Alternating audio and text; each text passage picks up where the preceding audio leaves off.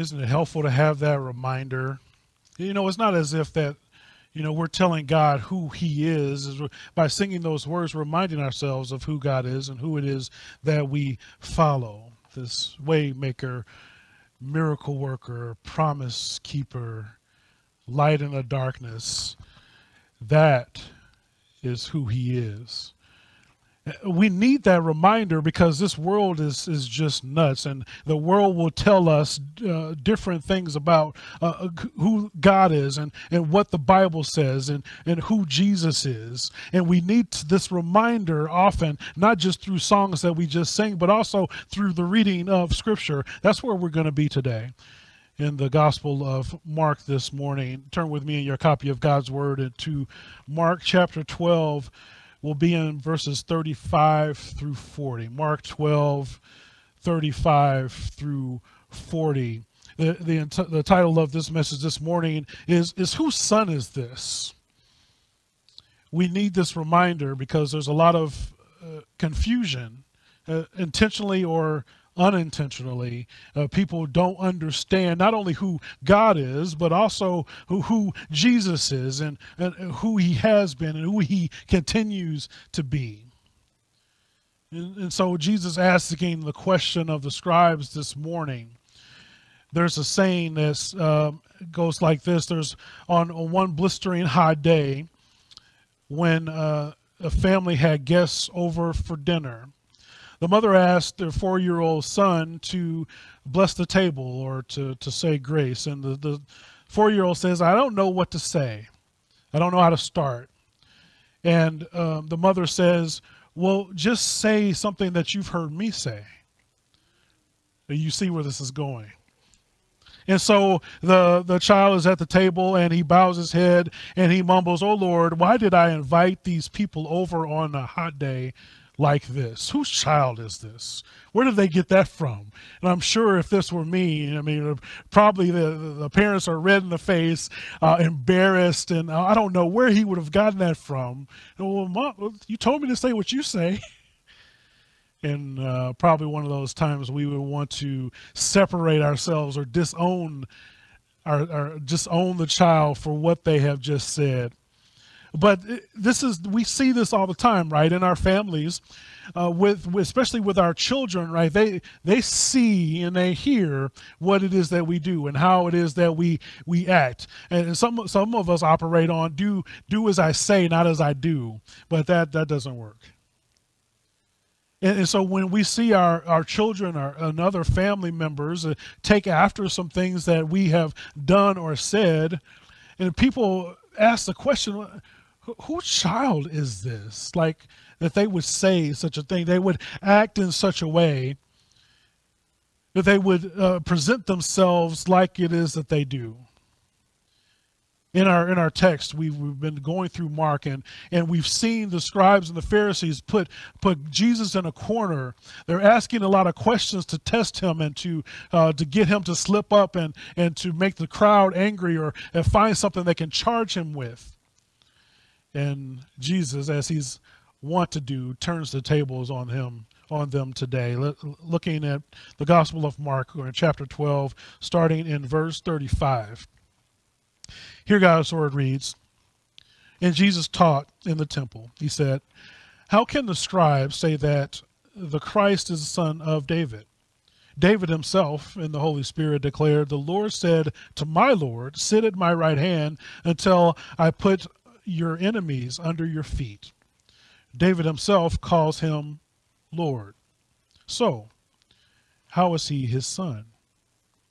And the great throng heard him gladly.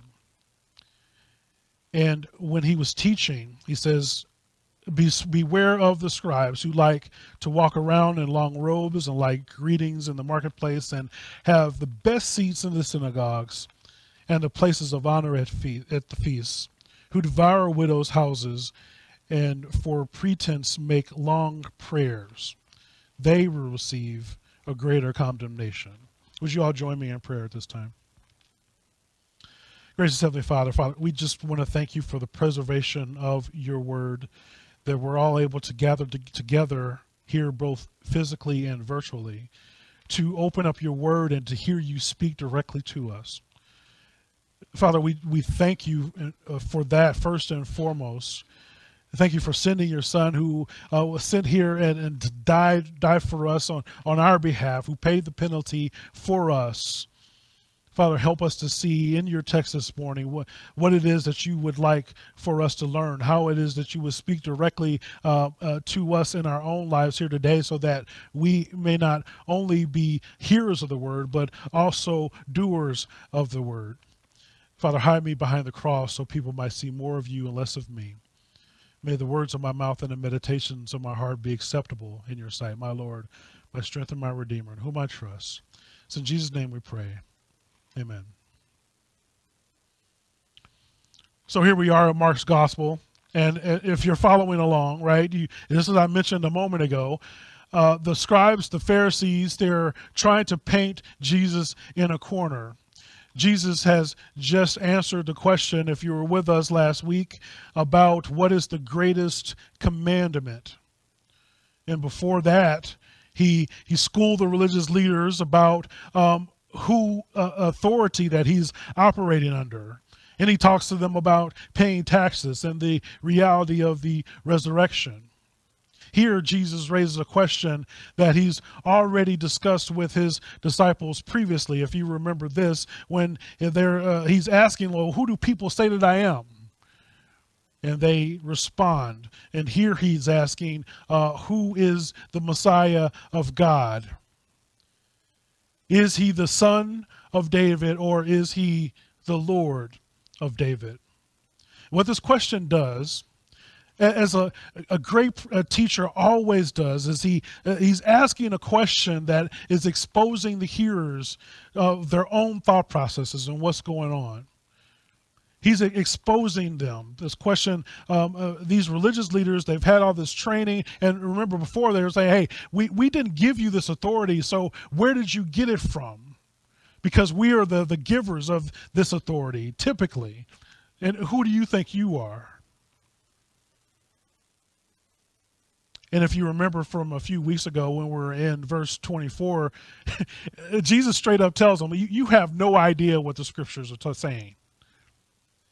You claim to be so learned. You want to be this religious leader amongst everybody, but you have no idea. Not only do you not know the scripture, but you don't even know who God is. You don't know the power of God.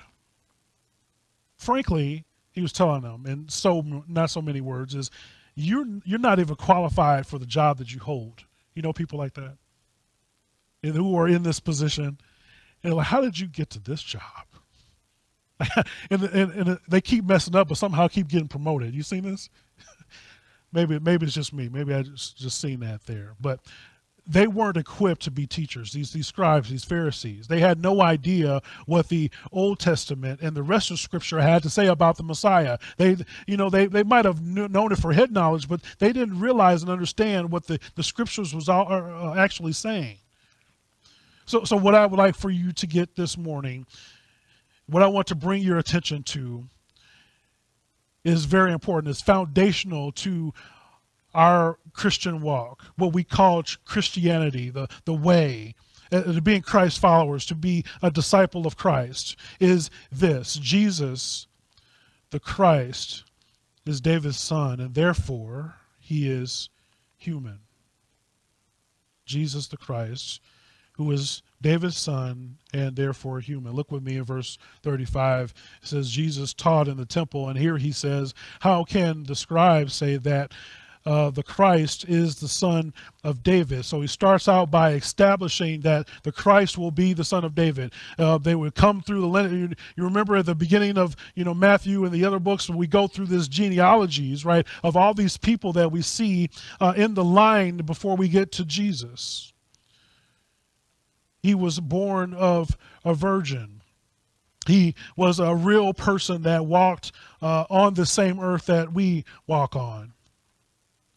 This information was common and accepted, right? This is what the Jews expected, that the Messiah would come and it would be a man, and he would be king and ruler over everyone. John 7:42 says, has not the scripture said that the Christ comes from the offspring of David and comes from Bethlehem, the village where David was?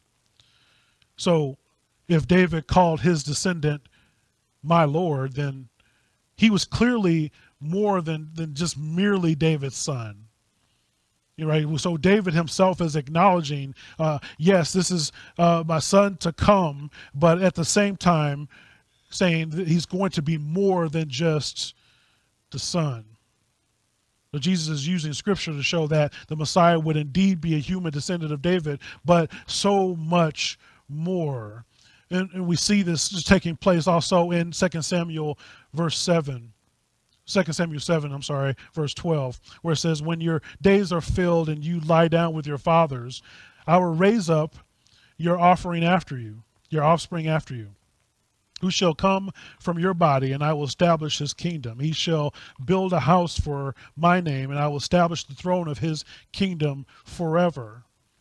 I will be to him a father, and he shall be to me a son. When he commits iniquity, I will discipline him, and with the rod of men, with the stripes of all the sons of men. But my steadfast love will not depart from him, as I took it from Saul, whom I put away from before you.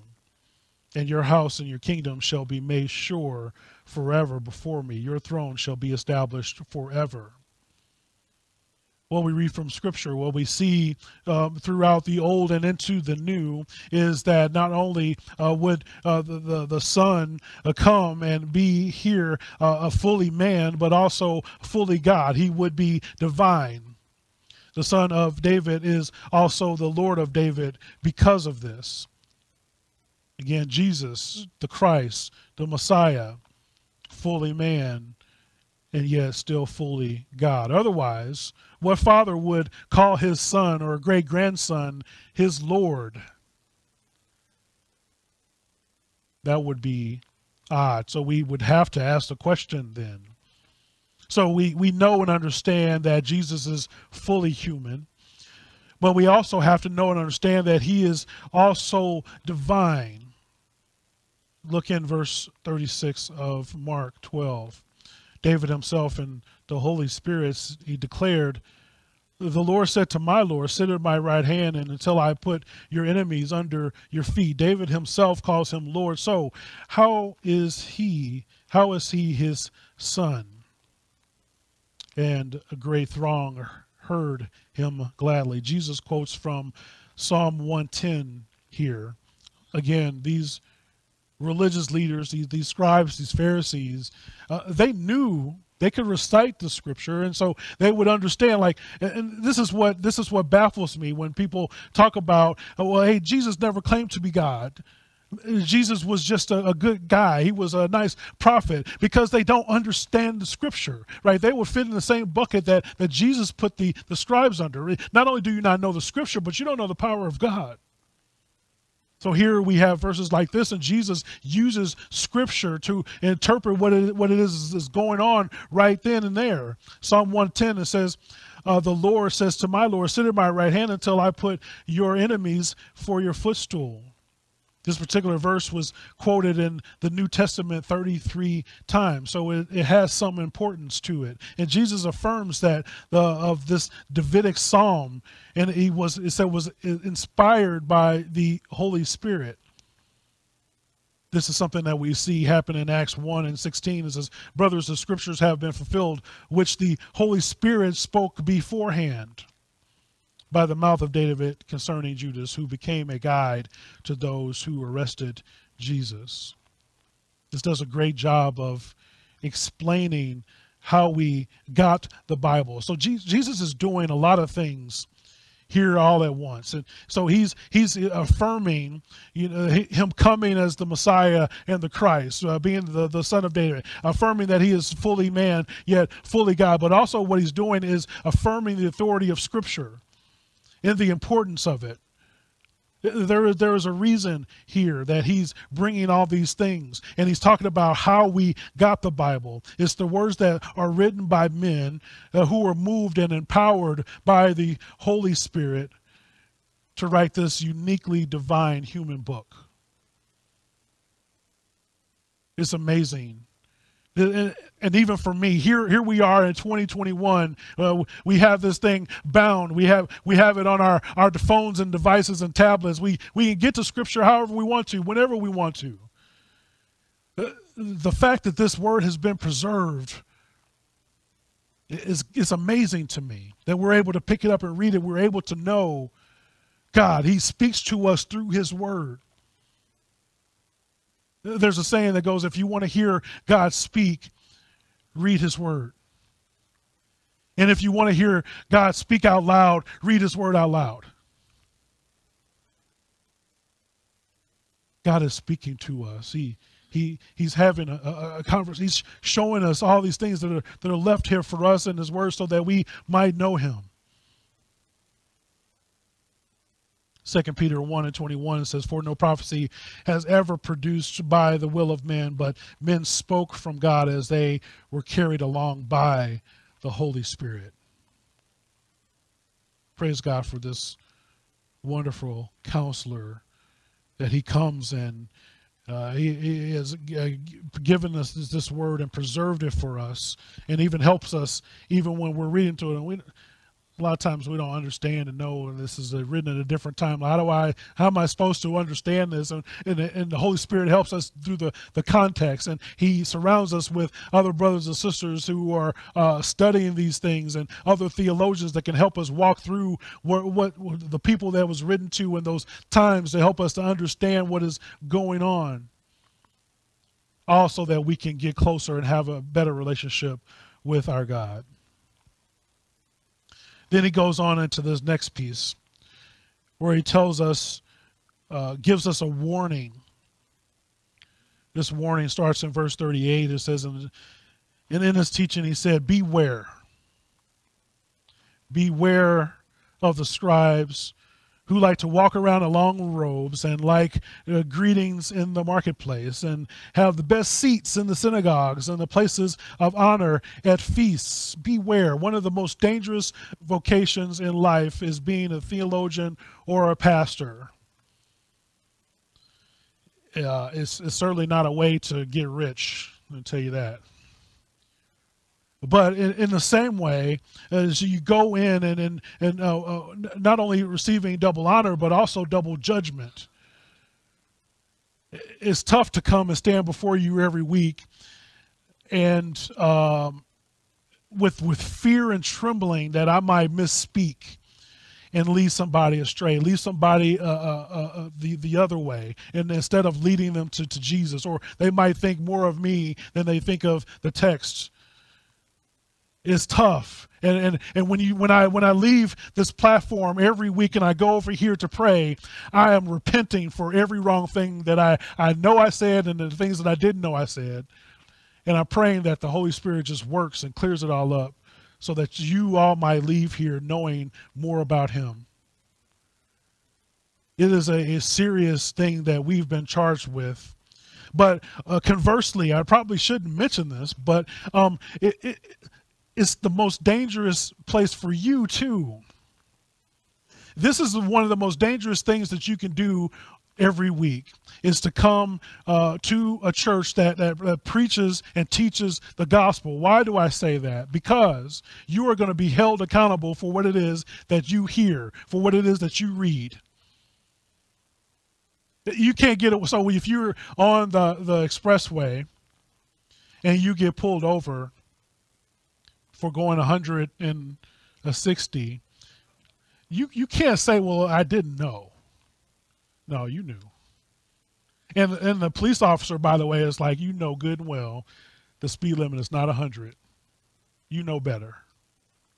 As we read through God's word and we're hearing how God has called us to act and to be as His people, as His children,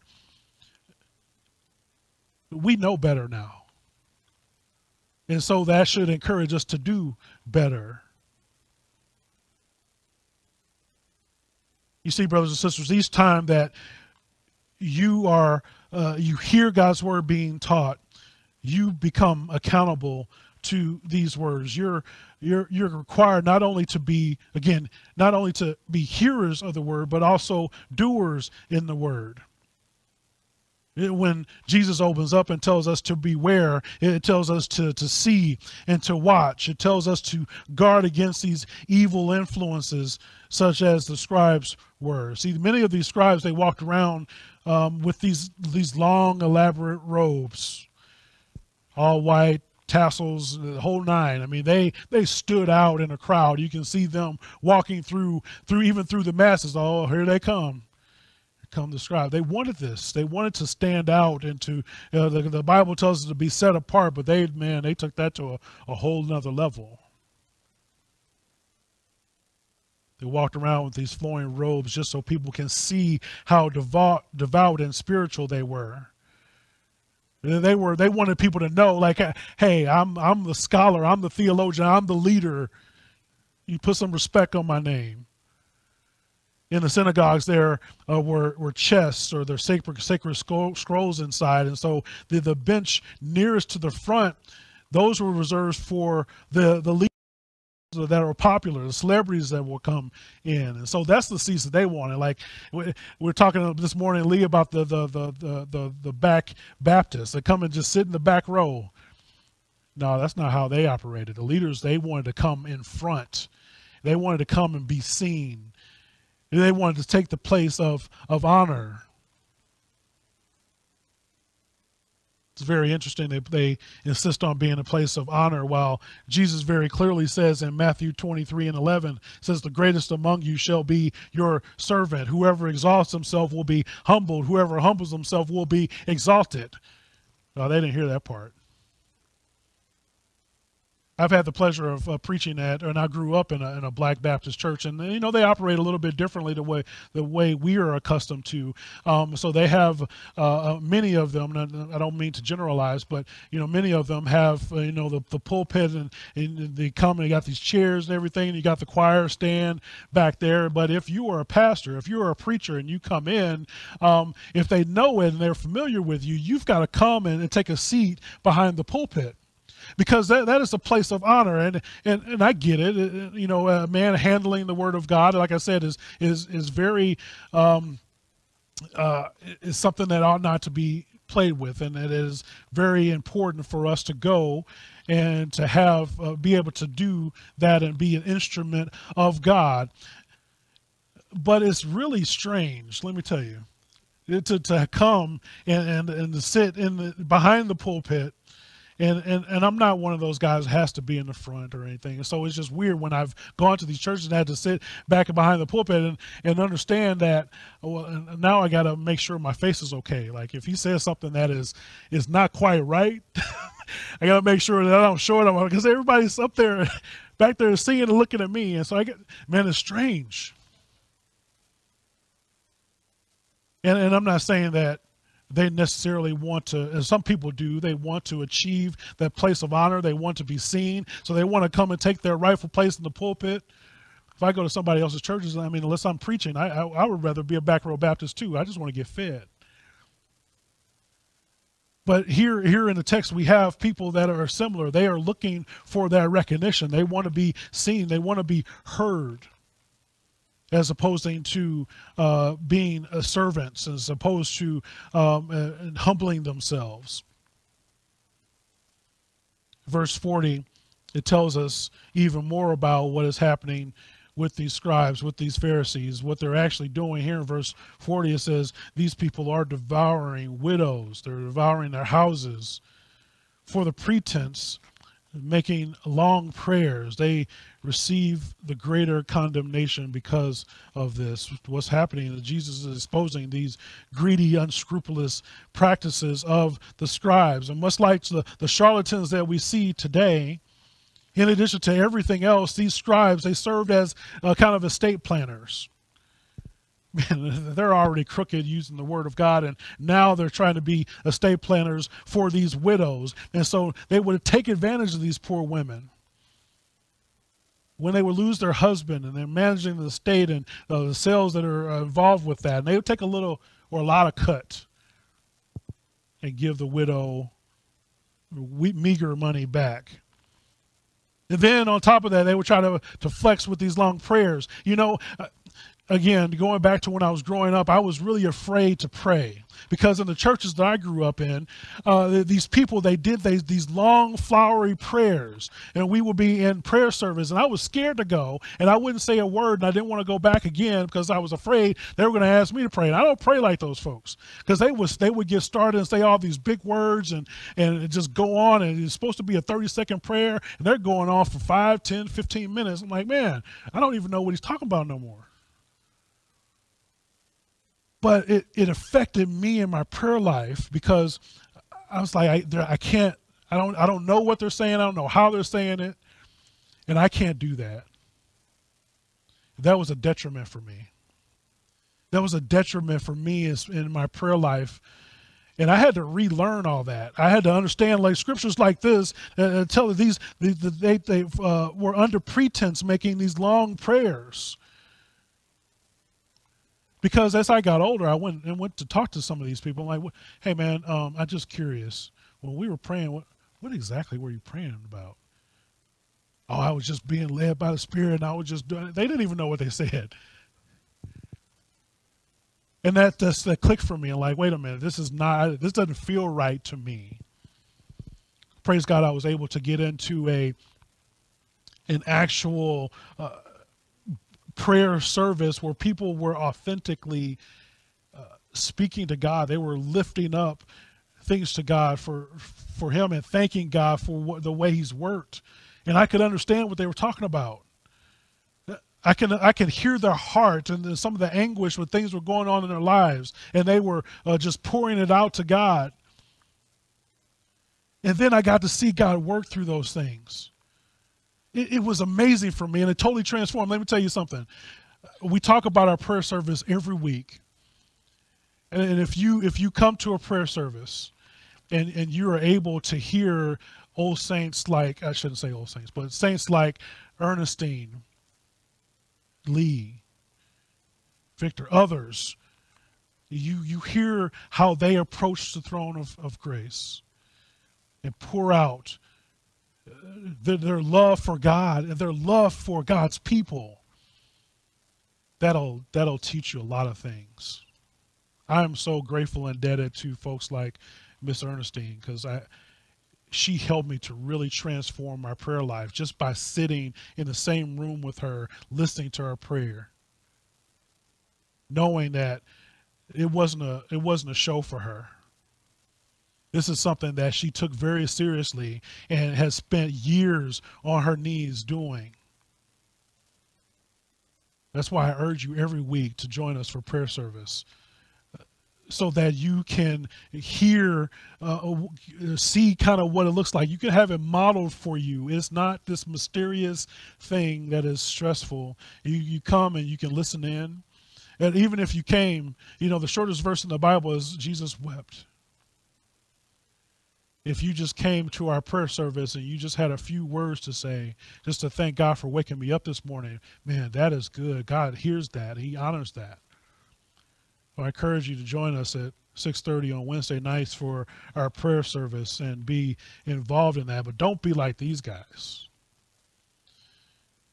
I would hate to hear anybody gets into our prayer service and they're trying to show out and show how saintly they are, because of their long drawn out prayers and their long expensive robes. You're talking about how the scribes and the Pharisees, they want to be seen. They wear these ornate robes. I'm not sure if you're familiar with this, but if you're on Instagram, there is an Instagram account called Preachers and Sneakers. For those of you who are not informed, Instagram is a kind of a picture social network. You go and post pictures about various things, but this particular account, it highlights preachers with not only expensive sneakers but just expensive clothes. And let me tell you, there's a lot of so-called preachers and teachers, and they got some mean footwear, man, that thousands of dollars in sneakers and shoes. Like, wow. And there was one guy I saw the other day. Fanny packs are coming back, I guess. Remember fanny packs? But this guy had a $500 fanny pack. I'm like, bro, I don't have $5 to put in a fanny pack.